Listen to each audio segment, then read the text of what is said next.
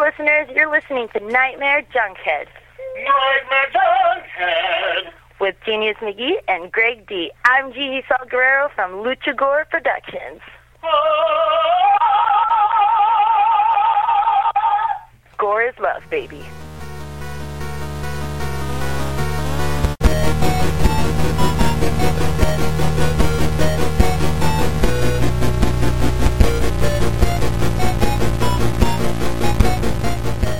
Weaving in and out of your consciousness like a bad dream you can't wake from, this is the Nightmare Junkhead Podcast, a horror podcast that exclusively reads Sutter Kane.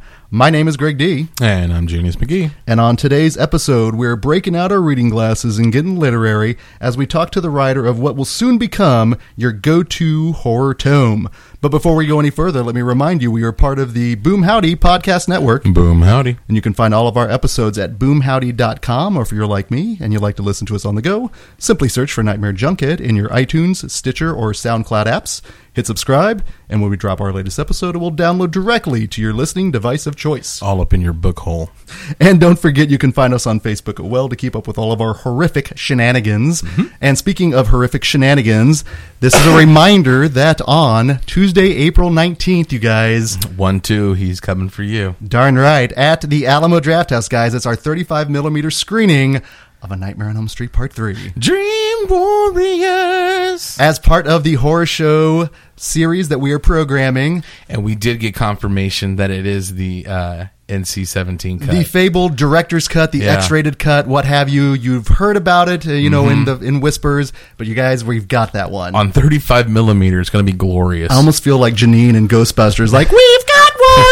Just so excited for this one. So yeah, you make sure to come and check that out. And then we will then be also announcing the movie of the month for May as well. Mm-hmm. Yes. So there's going to be a lot of good stuff going on. Mm-hmm. Well, speaking of good stuff going on, you guys, you are here because you know who our guest is. He is a contributor to birthmoviesdeath.com, and his column, Colin's Crypt, is it's just really great gateway to your old favorite horror films, and a few of you probably have missed because he covers everything. His new book, A Horror Movie a Day, is now available in paperback form for you to order. Guys, welcome to the podcast for the first time, Mr. Brian Collins. Yo. How are you, man? I'm all right. Good. Well, thanks for taking the time to talk with us. Before we kind of get into everything, I want to make sure that you have let our listeners know where can they find you out on the social media. Twitter is at Brian W. Collins, and that's Brian with an I, as in Indiana. And then, that's about it. I mean, I'm on Instagram, but it's usually just pictures of my kid or Scream Factory DVD, so it's not really. That's okay. I think it's the same day that you're really excited about seeing pictures of my kid, but you never know with the way the internet is. Unfortunately, there's some there's some normals out there and there's some weirdos, but that's why I don't take any randoms on my Facebook. I'm I need one that's just for people I actually know. Yeah. It just feels weird. I don't know. There needs to be some sanctuary. Yeah, there's no. Come on now, don't you want everyone to know what you're doing at every minute of the day now? Yeah. That's a horror movie right there. Yes, it is. So one of the questions we always ask people that are coming on the show is, what was your your gateway to the horror genre? If you have your Crime Alley origin story, what was that gave you the taste of the horror genre? What's funny is that, it obviously wasn't the first horror movie I saw, but it was one of them, and it was the first one I owned was actually Dream Warriors.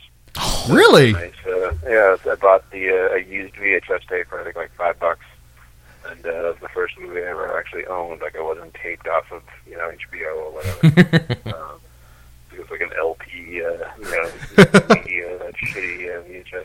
Old you guys? Am I way older than you? No, I'll be turning 40 in May. Oh, all right, good, all right. Oh, yeah. And I'm pushing on that door, but yeah, that cover just was with he's had his gloves and they're walking on it. Yeah, it's a great cover. You know the horrors of the LP mode. All right, guys. Oh, yeah, no, trust me. Yeah, I have a few classic VHS LPs, if you will, in terms of you just kept recording over, and it just became, just a huge mess, but you still loved it regardless. But let's see. I always say that the first was probably Poltergeist because I know that the first one I ever saw theatrically is Poltergeist 2. Oh, man, really? And I don't have like a vivid memory of either, but I remember going to the theater and being like, okay, well, it's Poltergeist 2, and I've seen Poltergeist 1, and I was only 6 when I really came out.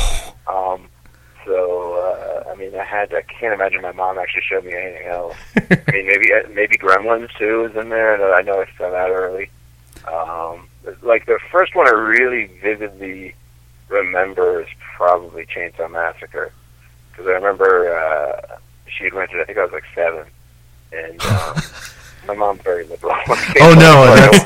She watched it with me, like, so it wasn't just like, hey, here you go, watch our, you know, like, she watched them, and she made me come mad during the movies. But I vividly remember, like, we got up as far as the first kill, and it was decided that my neighbor could come over and watch too. And so we just had it on pause for a while we were waiting. And it was just that shot of, what's his name? The guy, is it Kirk or Jerry? I always get the names mixed up. The first guy that died, like, peering in the door. Oh, God. Door. Like, it was just, like, on pause for, like, 10 minutes, just waiting for my friend to come over. And, like, I don't know, that like, for some reason, every time I watch the movie now, like, when that shot comes up, I just get that, like, rush of flashback, like, back to, like, when I was, like, 7 and first watching it. I was going to say, that's the image that just burned in your mind. Was that, did that give you... Too bad it wasn't, like, 5 minutes earlier when, the Terry's friggin', like, walking up to the house from under the swing. That'd be perfectly, well, it's probably still too young. But, 9, that would be, like, the best shot to be, frozen on for 10 minutes. It's the kind of stuff that belongs on the side of a van for the most part. Yeah. But I think I was like 8 when I started watching the Friday the 13th, and I was 9 when I saw Halloween 4. That was the first Halloween I saw. So you hit the ground. It was all in that area, from like 7 to 9, really. That was like starting to see like all the big franchises and Aliens, and I think I saw this thing on a TV broadcast. Yeah, you hit the ground running with that. And then another one's always been burned in. And I guess I was probably 6 or 7 when I first saw it. Was the TV movie called Don't Go to Sleep. I don't know if I know that one. Oh man, if you saw it, you'll remember it. Okay. For a TV movie, it's pretty fucked up. It's a typical. I mean, it's such a Poltergeist family. It's actually the same kid from Poltergeist. It's the son, Robbie. Oh, Robbie.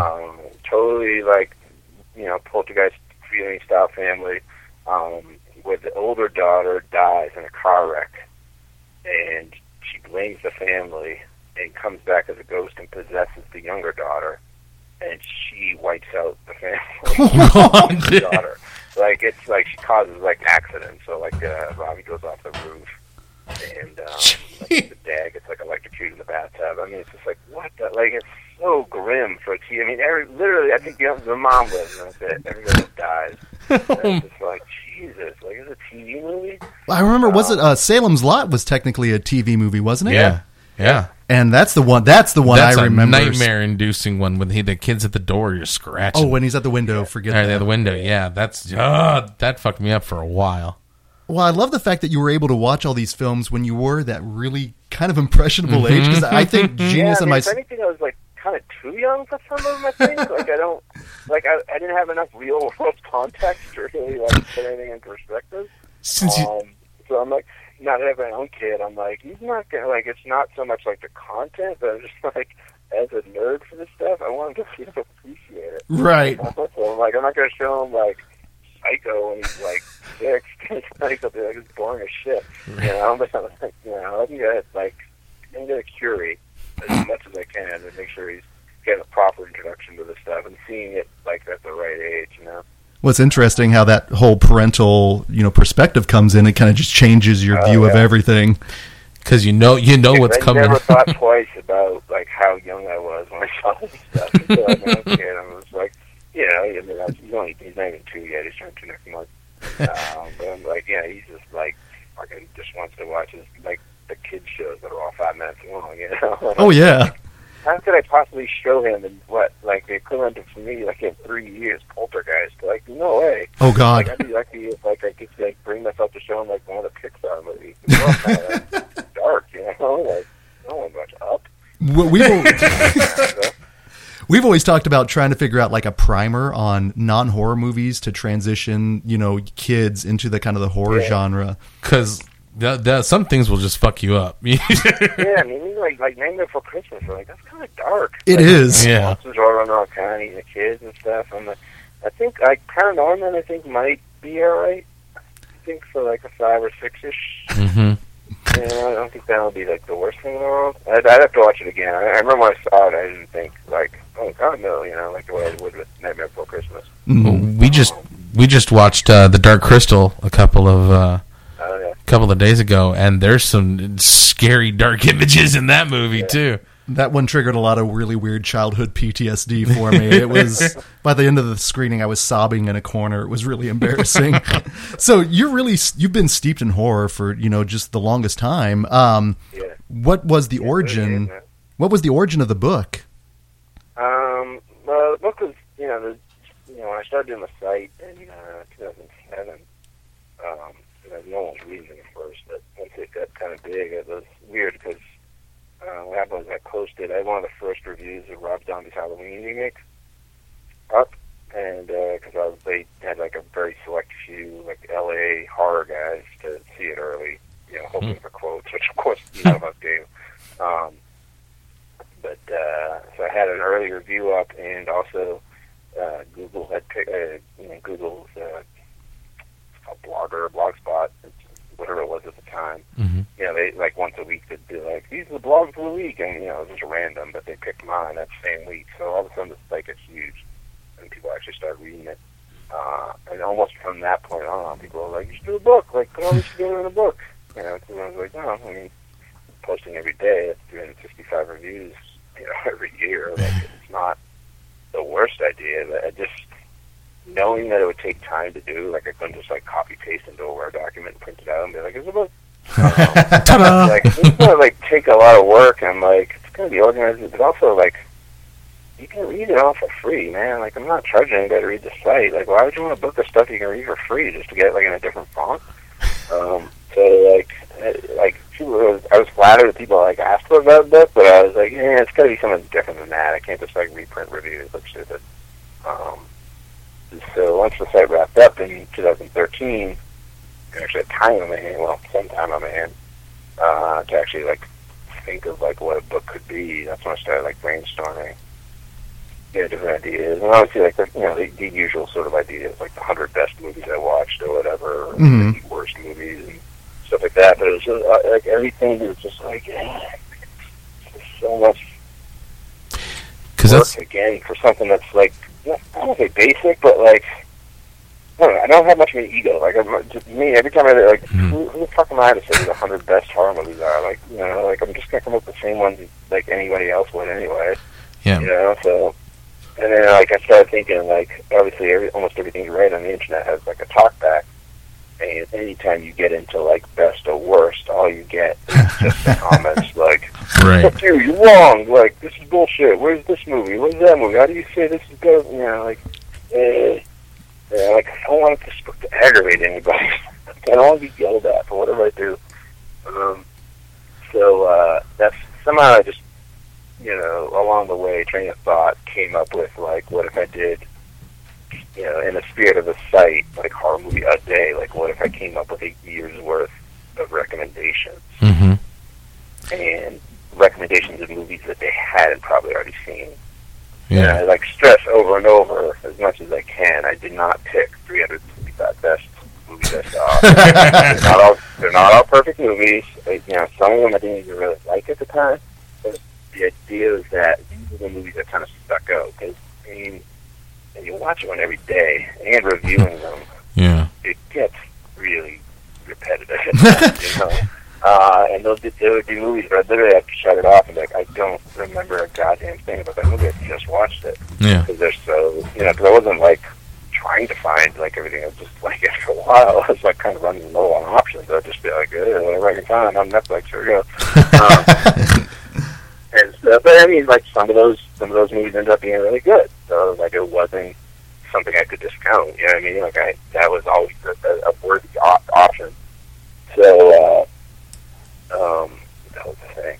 Well, it's so they so, you know, if a movie stuck out, even if it had problems, and still stuck out years later, like there's, I mean, one example is a movie in there called WrestleManiac, which is with Rey Mysterio, with Rey Mysterio Sr., right? Yeah. Yeah. And when I you know, like, when I was putting the book together, I just kind of, like, I literally had to reread the entire site almost. And, a lot of bad writing.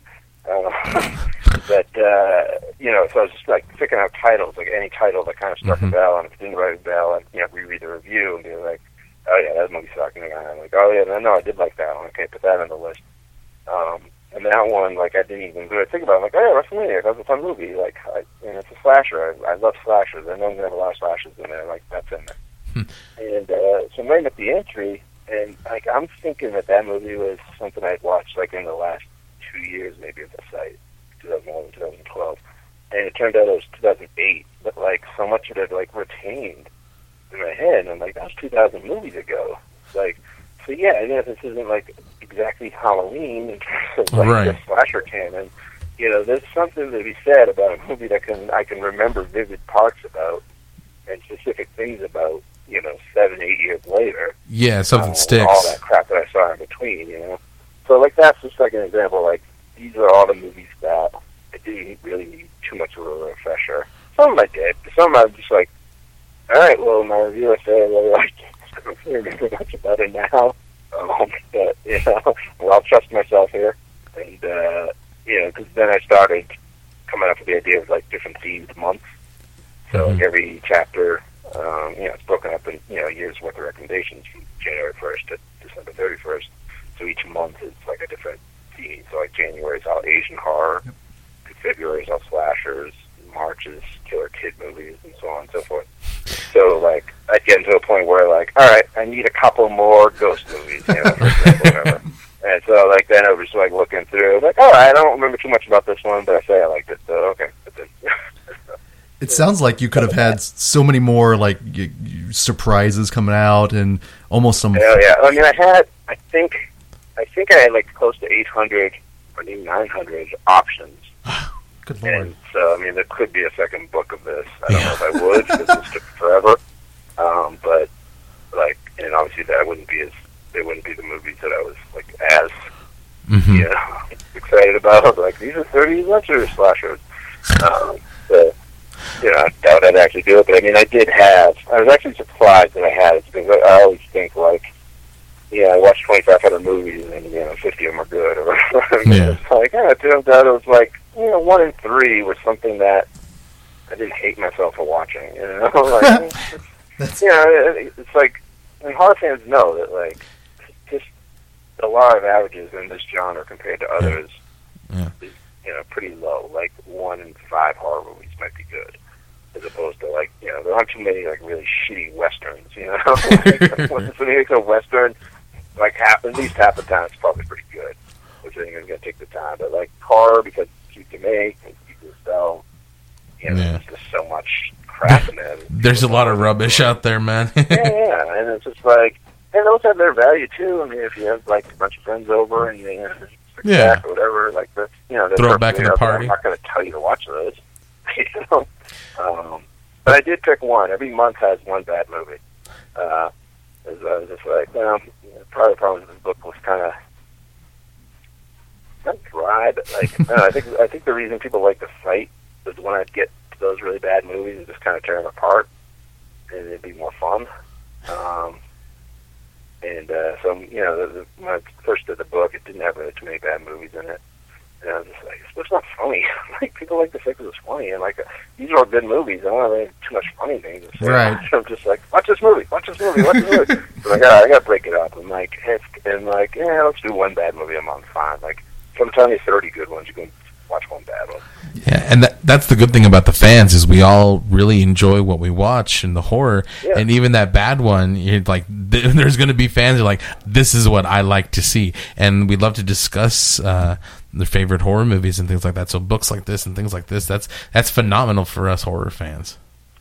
Yeah, going back to like what I said about, you know, people that, you know, they always argue. It's like, all right, even if I did like the 365 must-see horror movies, you know, even if, like, somebody sitting there being like, The Shining, the movie sucks. Halloween, that's bullshit, you know, like every movie, somebody's going to argue it, so I might as well go with ones that they probably at least haven't seen yet.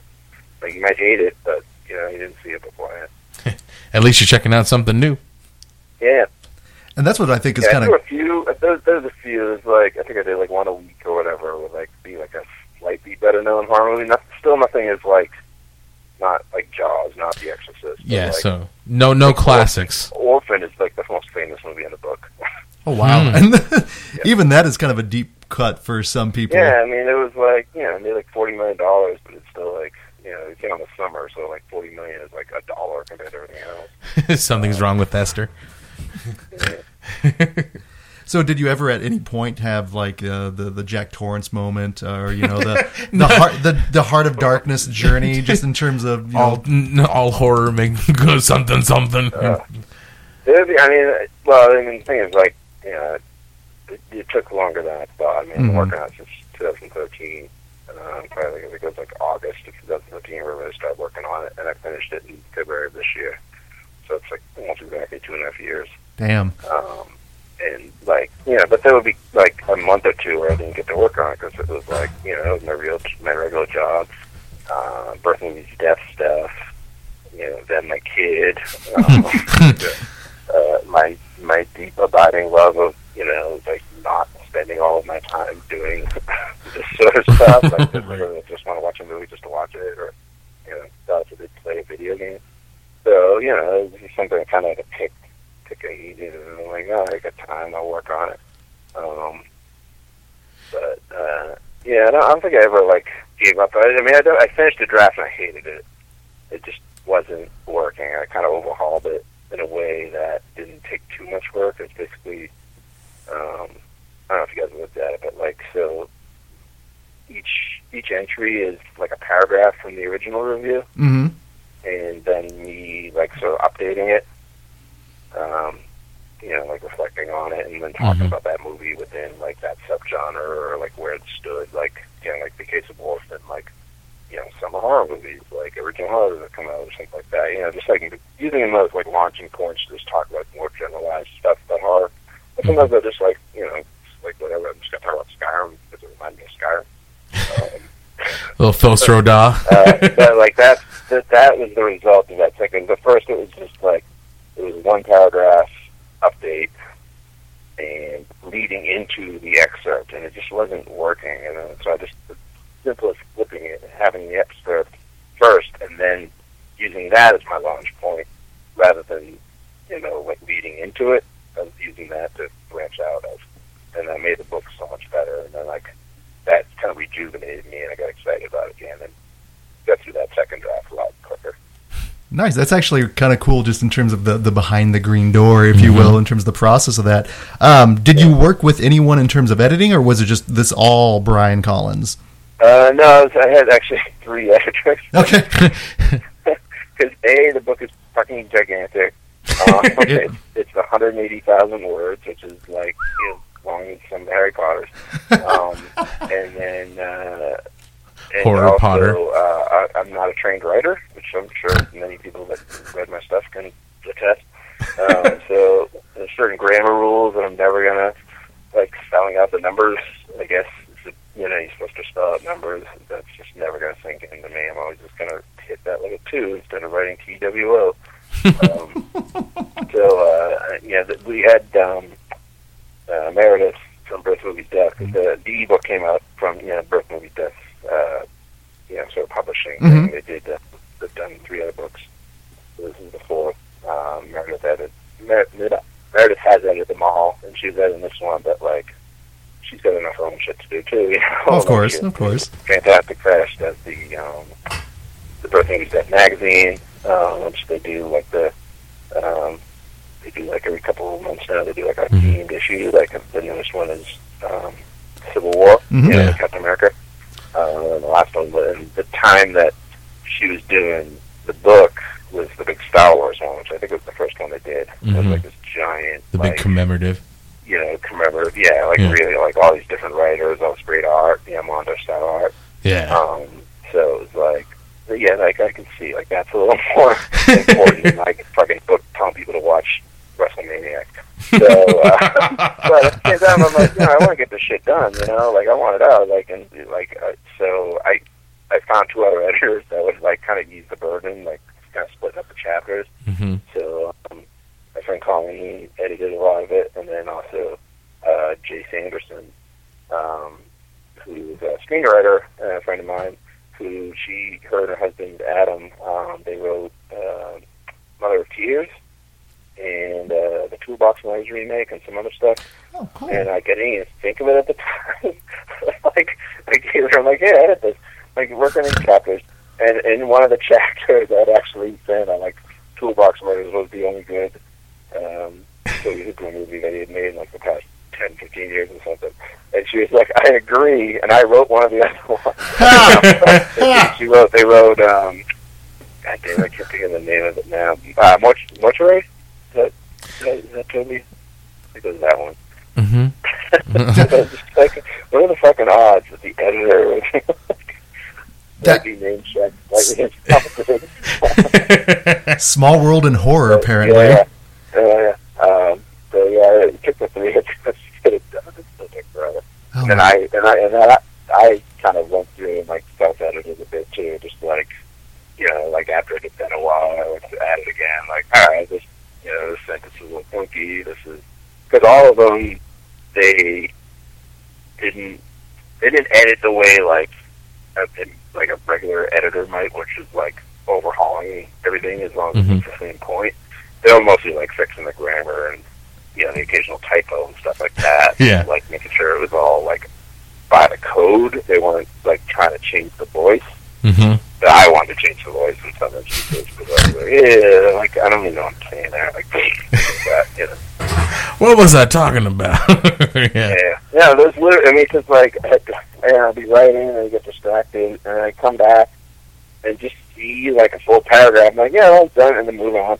And it's like realize like it stopped in mid sentence. I have no idea what the fuck point I was trying to make. So, okay, well, I can fix that now. Hell, it sounded like a daunting task for everybody, but a true labor of also, love, I mean, you asked specifically about editors, but I'd be very dumb not to mention each chapter has an image, like a chapter cover by a different artist, pretty much different artists. A couple of them did too. The guy who did a cover, J.D. Sapienza, is one of my oldest friends from high school. He did a cover. And he did one of the, I think he did December, I think. And he does comics and stuff like that, so he knew a lot of artists. And so he booked in a bunch of them. And my friend Jeff, he did one. And Jacopo Tonani, I can say his name right. He did 2 of them. For you guys mentioned your screening series, I used to have one here in Los Angeles at the New Beverly. Mm-hmm. About once a month. Sometimes it's like every other month. But Jacopo did a lot of the posters that we mocked up to like announce the screening. I think I've seen a few of those floating around online, and they're phenomenal.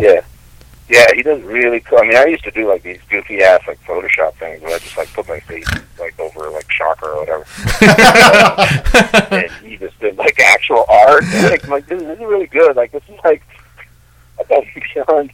Like I felt like guilty.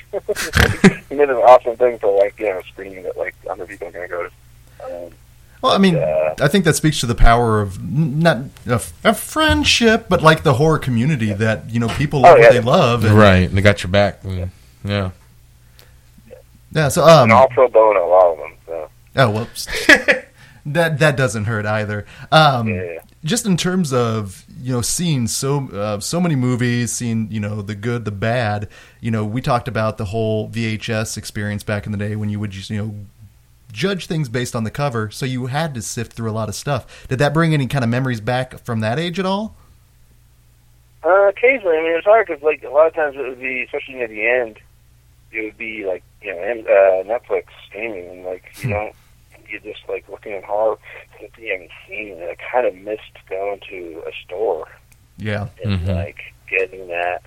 Because I was talking with somebody recently too. I really think all the good things of streaming, you know, like Netflix and Amazon Prime, all the good that they have, I think there's a lack of discipline with it. Oh, yeah. Like, if you went to the video store and you rented a movie, and you know, especially on tape, it was like, you were going to power through that thing, because you had to return it, you had to rewind it, you know, it's just like, you paid $250 or whatever it was.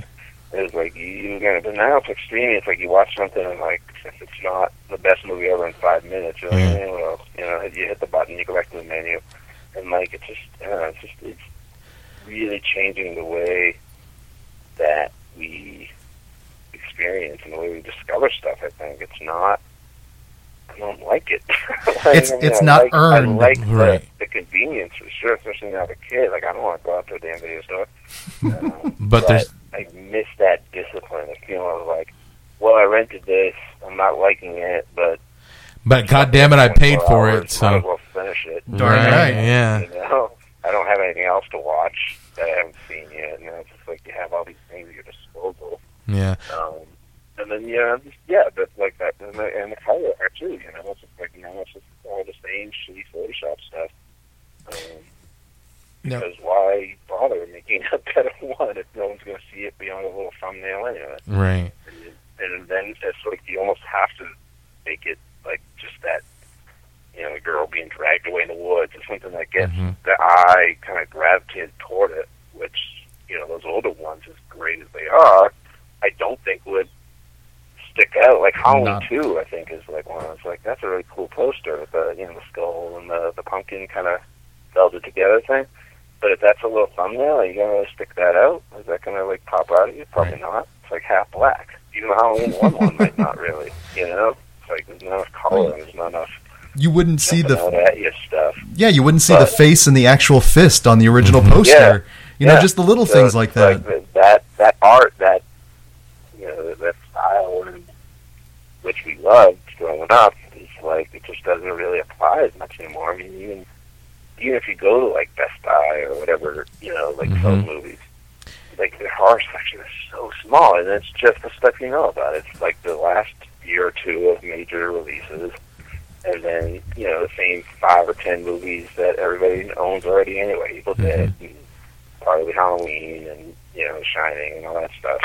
So you're not going to find a horror movie at Best Buy. Like, ooh, what's this? Right. You know? Sight unseen. You don't really have video stores to watch anymore. Yeah, I was about to ask, what's a video store? Right. No, but I mean, I actually lucked out. There was one of the last Blockbusters right near my house.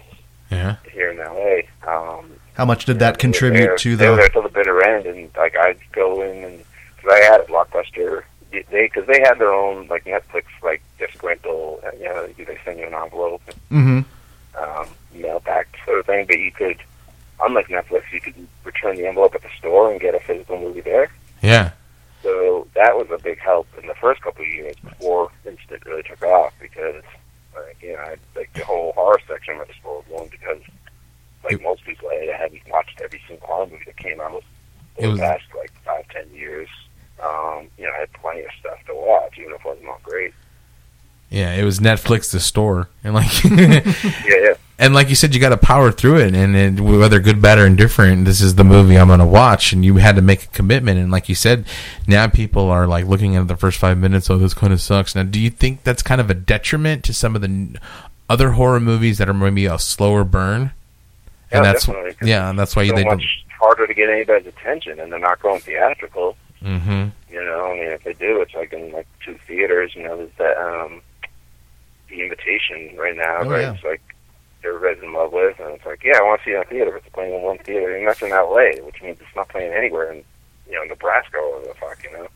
And in many ways, then the people then have to go out, and it's streaming video on demand. It's great, but yeah, it really doesn't have the chance to. You don't get that shared theater experience. The same thing is that, you know, you get that same thing, where it's like, all right, well, it's so easy if this isn't completely grabbing me.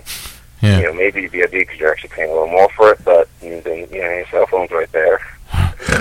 But and your Xbox collection's probably within sight of your TV. You know, you gotta start looking. Like, yeah, I haven't finished Grand Theft Auto 5 yet.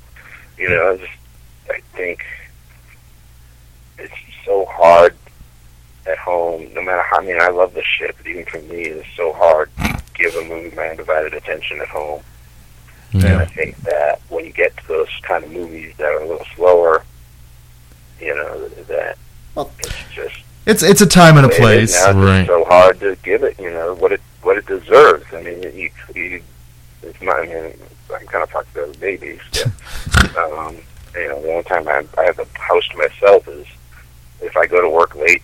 I bring it to daycare, like, you know, and I go into work at noon. I have like that little 2.5, 3 hour window in the morning. But like, I don't watch a horror movie at 10 a.m. The sun coming through. I mean, I want to Hush so bad because I love Mike Flanagan's other stuff that like everything I read on Hush, it's like turn the lights down, watch it, you know, the volume pumped. I'm like, when the hell am I going to be able to do that? I'm like, you know, I can only do that in a movie theater. Exactly. Theatrically. Yeah, we've kind of lamented the loss of the theater experience anymore, and that's why we have the Alamo Drafthouse here in Kansas City where we're based, and we're lucky enough to host a lot of screenings out there. And it's just fun to see films with people, just a shared experience that you don't get at home. Yeah, yeah. And it's tough to get people out there, you know, to actually get them because everything's so disposable anymore. And like you mentioned, I like how you mentioned there's just a lack of discipline because, you know, back in the day you had to really invest your time. You had to know people. You know, there was its own language. So yeah, it's interesting to see how things are going with that. One of the things I also wanted to talk about, and I assume you don't talk about this in the book, but I know you're kind of one of the people responsible, maybe not for the initial resurgence, but the critical reevaluation that Halloween 3 has kind of received. Because I know, I'll take credit. I'll take some credit. Awesome. Do it. But you know, just I wanted to kind of talk about that really quickly because I know you hosted that screening with Tommy Lee Wallace there, right? Yeah. How was that? That was awesome. It was I'm so happy to do that. Yeah. You know, because Tommy's like, you know, he doesn't sit there and like refresh the IMDb and stuff. He really had no idea that people would finally like really come around to the movie. So it's so cool to like see that look in his eyes. He's like, oh shit, like there are people out there like, and it was like a Saturday night. It was like the night before Halloween, or like, you know, it was like Halloween weekend. You know, like whenever Halloween actually was, like that was a Saturday night. Everybody was gonna throw their parties. Right. And so like they have a theater. You know, it wasn't sold out, but it was pretty full. Yeah. Of people to see his movie. Like you could tell it just fucking meant the world to him. I was so happy. I mean, I would have been happy just to be sitting in the audience, but being up there and seeing it on the Blu-ray, I was like, I made amends because I was a hater when I was a kid. I think we all were. Yeah, and I was saying, you know, let's make a movie, bullshit. Exactly. And I then, think it was in college when I started coming around to it. I was just like, it's actually kind of cool movie. Like, I mean, it wasn't like, I mean, it was one of those movies that really grew on me. Like, it just, like, every time I'd watch it, it would get a little better. And it didn't hurt that, like, it was like, all right, who's Michael Myers? And you see Halloween Resurrection, you're like, oh, good, Michael Myers isn't in this. Right. But, like, you know, to remind myself of that fucking movie. That's it's funny. I do mention this in the book because I hosted a panel at the Halloween, must have been the 30th anniversary convention that they did in Pasadena. And I did the Halloween 3 panel, and I was just like, got up there, and I was just like, I don't want, again, because there wasn't much to do at the convention besides, like, it was just, like, either sit in the panel room or go, like, pay $40 for autographs in the other room. So, like, there were people sitting there probably didn't give too much for shit, but I was just like, if you fucking think you'd rather watch Buster Rhymes, Kung Fu, Michael Myers, get the fuck out of here. I'm doing that sort of shit. Right. And then Tom Atkins is there. I was like, Tom motherfucking Atkins! And a couple months later, I interviewed him for My Bloody Valentine. And, I was like, oh, Tom, he's like, we met him again, the Halloween convention. You're the one with the potty mouth. And I was like, oh my God, like that's all he remembers. And so the book you is thrilled very, very selective with its F-bombs. There are only 10 in the whole book. I edited a lot of them out from the review excerpts. I made them all count. Because I didn't want to kick out entirely. Just in honor of Tom. Like, this has been, 6-7 years now. I still feel mortified that, of course, I say fuck while I'm saying it.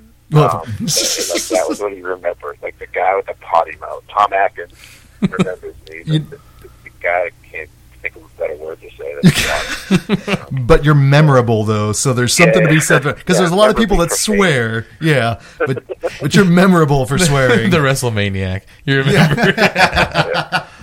Well, let me ask you then really quickly on another Tommy Lee Wallace film, and one I think that is due for kind of a critical reevaluation, and one we'll never see, I think, unfortunately, on Blu-ray or DVD, but Fright Night Part 2. Oh, yeah. I still haven't actually seen the whole thing. I saw probably at least half of it, maybe a little more, at the New Beverly last year. They did one of those, like, all-night marathons. They don't announce the titles. Oh, those are great. I was stuck at work, so I didn't get there right for the start. I think that was like the first movie that they did. So I came in, I think, like at the end of like the second reel. So I saw enough of it to know that it was like better than I had thought it would be. Mm-hmm. I mean, not as good as the first.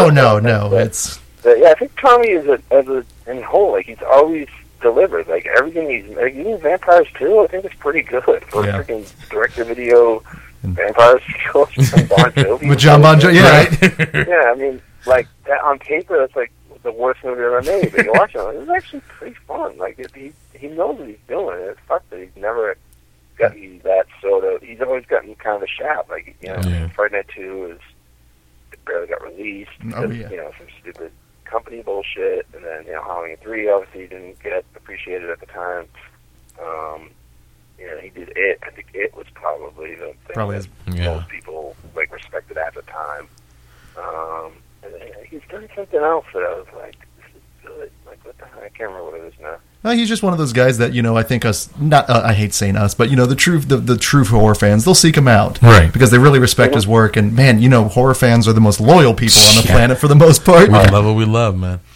So that being said, all that kind of the experience that you've had with the book, even promoting it now, has there been anything in terms of like recalling anything that you're like, oh, I completely forgot about that, or you're like, oh, there's a reason I forgot about that, anything that's. I hope not. I mean, the book's so long. I hope I didn't forget anything. It's just been. It was really interesting rereading the older stuff. Like I said, I wasn't like a trained critic or whatever. I never took writing. That's all writing. I took screenwriting classes in college, but I never took critical writing or anything like that. I just sort of like kind of fell into it when I started writing for Bloody Disgusting. And then, so I was just rereading that older stuff. Like, God, you're a fucking dick. I don't know what you're talking about. Grammar's even terrible even by my standards now. So it was just like, it was. Not that I'm a great writer now, I think, but it's definitely interesting watching me, get better over the first year or two. You're not complacent. That's good. Right. You're always seeking to improve. Now, by watching these, but again, I think there was really interesting that like certain movies, I'd end up like almost disagreeing with myself. I think I would never recommend anyone else do this. Not the site. And not because I want to like hang on to like a record or anything like that. It's just a daunting task. Like, the way, because I review every day, you never had time to really process. It was just like, I get the review out so I can clear my head and watch the next movie and get that review. It's just like the constant churning. I'm like noticing now. I mean, I still update the site like once or twice a week. Mm-hmm. And more often than not, when I'm posting a review, it's after a few days of been 3 or 4 days since I watched the movie. I did one today, actually, that movie I just watched yesterday, but it was like a bad Dolph Lundgren versus the shark movie. I'm like, I don't need to think about this one too much. But like, I don't think I'll end up reviewing it anyway, but I saw High Rise last night, the Ben Wheatley, the Ben Wheatley movie. Not familiar. Like, if I was to review that and had to do it today, it would be the worst piece of shit in the world. I didn't have time to really digest it. I mean, that's a weighty movie. And I'm like, if I had a week, I could probably write something good. Yeah. And so it's been interesting, that sort of difference, like reading those older reviews that are like, for like a movie that I may have seen again. I was just like, I'm not talking about anything that's important here. Like, because I didn't have really the time to think about it. I was just like writing. I was reviewing it. get it done, get it done, get it done. So it's like, I don't feel guilty about some of them. And I was like, yeah, this movie deserves more of my thought process before I wrote the review. Messiah of Evil is one, I think, like that. Of dead people, and I put in the book, the first movie in that chapter, like to sort of make amends. But that was one that was like, that's a movie that kind of grows on you. But you know, when you write the review, like that's you know, etched in stone. That's my say on it, you know, forever. So it was interesting going back and seeing some of those reviews, and I'm like, I almost feel like I don't even like this movie. I'm like, oh, this movie's great. But it's great because I thought about it and they saw it again, and like it really kind of, you know, sort of simmered in my head. Well, and then you probably obviously not. That doesn't apply for every movie. I don't think my review of like Puppet Master 12 will, you know, it would have changed if I given another week of thought, you know. But you know, you never know if you know, just based on title and based on the, you know, when it applied, the box out or whatever. Like you don't know if a movie's going to be something you're going to really chew on, or if it's going to be some, you know, cheap Saw rip off, you know. Yeah, and then you can like also doing one a day would probably even depending on your mood, and like you're saying, oh man, I had a bad day, now I got to watch this shit movie. Yeah. Oh yeah, no, I said all along. I mean, if I watched every single movie the exact same order, but started a week later, I mean, every one of those reviews could have been different. Yeah. Now, pulling this list, looking at all these movies together, has there any been ones that stick out as in like a pleasant surprise? In the book, or just like in the site as a whole? The book. Oh, something you remember by revisiting some of these. And there's a couple. There's one movie. I remember loving it. I watched it again. God damn, I really love this. It's called Sauna, like, you know, like a spa. It's a Finnish, Czechoslovakian co-production.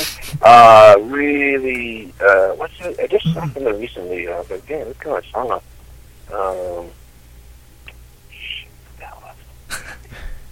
I don't read so bad lately. Death Spa. But that was really good. And then it's funny that I put Wind Chill in the book. Wind Chill's a funny one because I hated it when I saw it, and I kept thinking about it. I'm like, I don't know if I gave that movie a fair trade. So I watched it again, and I still didn't like love it, but you know, I liked it more. Right. And I was just like, and I gave that in the book, and like I put Wind Chill in there, and I'm like, why? And I'm looking at it, and I'm like, I should watch it again to see like, maybe like I watch it like 20 times. I really, really like it. There's just something about that movie that when I think of the idea, it's Emily Blunt and I can't remember the kid's name. He looks like Jesse Eisenberg, but it's not him. They're going. They don't really know each other. They're sharing, you know, like a ride share from college to go, I forget, Thanksgiving or Christmas. They're like in the back roads of Pennsylvania or whatever, and the car breaks down, and they're stuck in their car, and then they start seeing like freaky ghosts and shit like that. And like everything about the movie sounds perfect. But you're watching it, and the problem is Emily Blunt, who's like one of the most appealing actresses ever, is really unlikable in the movie. It's such a hard hurdle to get her at. It's like you're Emily Blunt. I want to be like in love with you, but God, I want to smack you with this. Like you're frustratingly mean. But like even now I'm thinking about it, like, goddamn, yeah, man, Wind Chill. But then I'm watching it, I'm like, nope. Goddamn Wind Chill. I put it in there almost to like see, like, what do you guys think? Like, I mean, like, am I right? Is this not as good as it should be, or am I just crazy, or what? But it's kind of funny because the guy that directed it he just directed the Magic Mike sequel, Magic Mike XXL, because he's like Soderbergh. Soderbergh produced Wind Chill, and he's been Soderbergh's, I forget, like editor or production designer or something for ages. And these are the only two movies he's directed, and I'm just like, I love the idea, because Magic Mike 2 is like really well received. People really like that one. Their boss breaks down. Thinking like people are like, oh, what else has got done? Like I'm watching this like weirdo like horror movie. But yeah, there's a couple of them I was just like almost felt obligated to kind of put in the book. And then, you know, mostly it was just like, you know, because I was serving the theme, you know, like killer kid movies. It was like, what killer kid movies have to be in there, you know? So there wasn't too many like surprises. I kind of already knew once I picked the theme, like which you know, at least 2/3 for every chapter, and then it was like kind of poking around trying to find the others. It's daunting. I mean, it's just from the journey, it sounds pretty exhausting. But that being said, where can our listeners find the book? You can buy it on Amazon. It's right there. You can get either the ebook version or the physical one. And I'm not saying it's going to make more money on a physical one. It's really designed for physical. I know it's more expensive, and I no problem if you want the ebook. But it's really kind of designed to be kind of like flip through. I'm not trying to craft, but I kind of like dreamed that like it would be like by your toilet. Like, you just, like, okay, I'm not. You kind of flip through like, oh, what's this movie? You know what I mean? Like, I mean, yeah, it goes by day, but like I'm not expecting anybody to sit there and be like, I have to watch this movie today because it's the day that you said to watch it. Like, it's not. They're not tied like that, except for on Christmas. I do a Christmas movie, but other than that, there's nothing to do, you know, with the day. So, like, My Bloody Valentine's wouldn't be on Valentine's Day or something like that? Yeah, no, actually, on Valentine's Day, I did put, not My Bloody Valentine, but I put Valentine. With Angel. With Angel, yeah, because I think that's an underrated movie. It's not great, again, but I'm saying, I'm losing book. I don't think it's a masterpiece. I'm not saying it's better than My Bloody Valentine. I'm saying give it a shot. It's not terrible. It's a pretty fun little movie.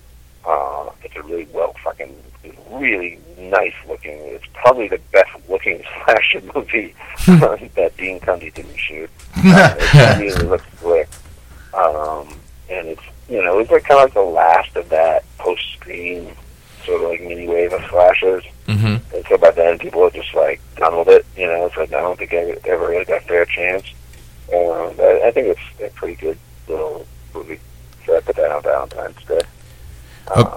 If you could recommend a movie right now, right off the top of your head that we were going to watch tonight, what would you recommend? Oh, it's always the same. It's always Kathy's Curse. Which one? Kathy's Curse. It's Kathy's Curse? Yeah, it's a Canadian post-Omen, post-Exorcist tax shelter movie about a little girl named Kathy who gets possessed by, I think it's her aunt. It's a really confusing plot set up at the beginning, where the first line of the movie is, "Your mother's a bitch." It's just like, you get this, like, it's great because there's on-screen text explaining who the people are, but because the movie's like a public domain, like, budget pack thing, you'll never find a better version of it right now. Nice. Like, some of the text you can't even see, it's cropped. Oh, God. Like, this is the text that's describing the plot to us, and you can't really read it all.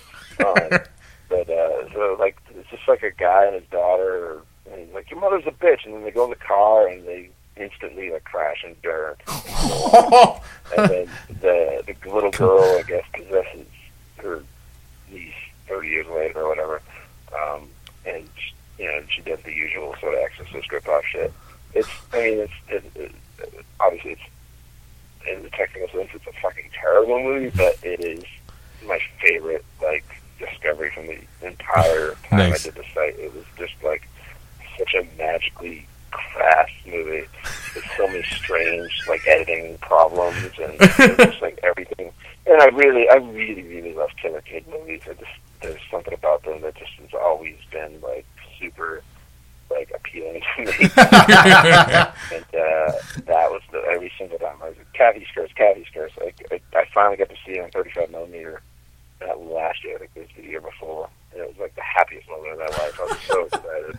The only person in the theater to see it, the guy that programmed it was Phil Blankenship, who did, he was the guy that introduced me. He got me doing those screens at New Beverly.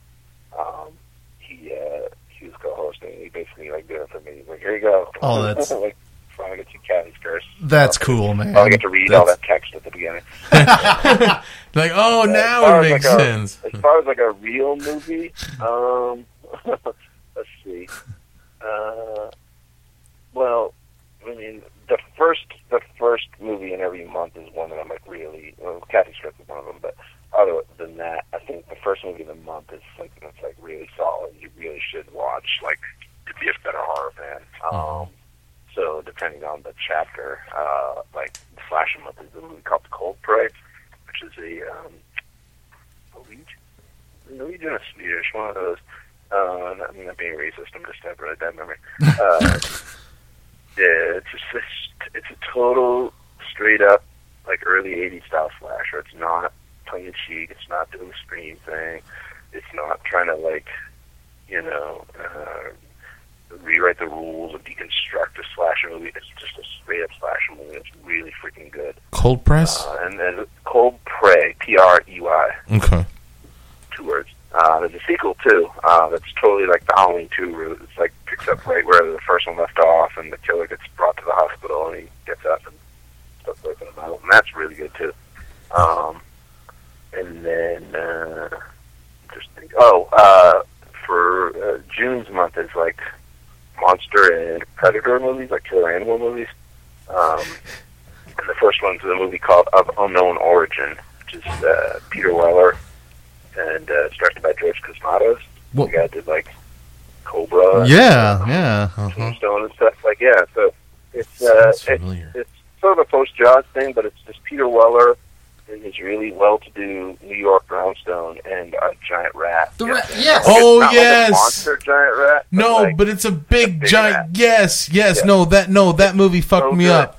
I know exactly what movie. That movie fucked me up. And that was one I discovered. Like, I had no idea what it was.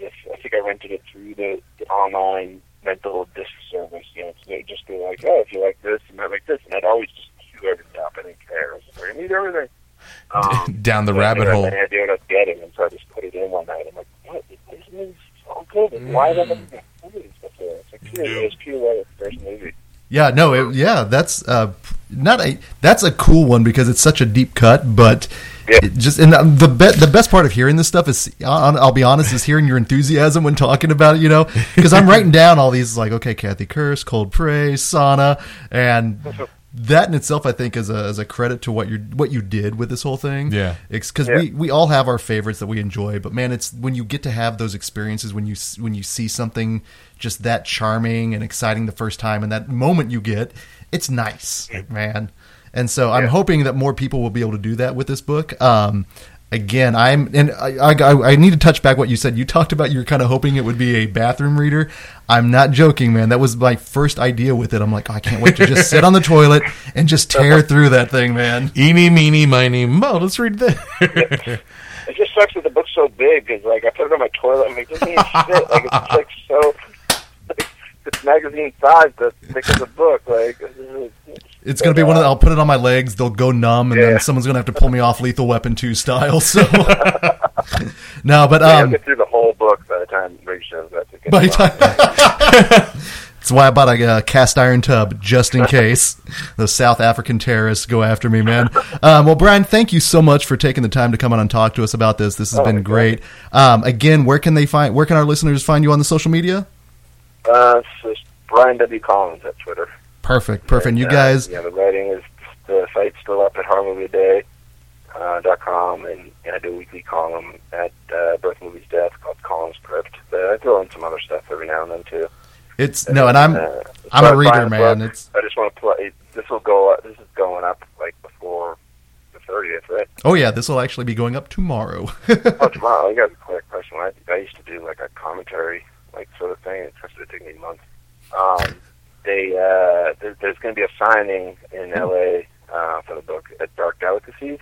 But if you'd like a signed copy, you can order one through the website, and I'll be signing them that day, and they'll be shipping them out to you. Nice. They actually give a shit about my autograph. I don't know why they would. But you can buy it on Amazon or CreateSpace. The links both on Horror Movie Day. And we'll actually put the link in the episode as well. Okay.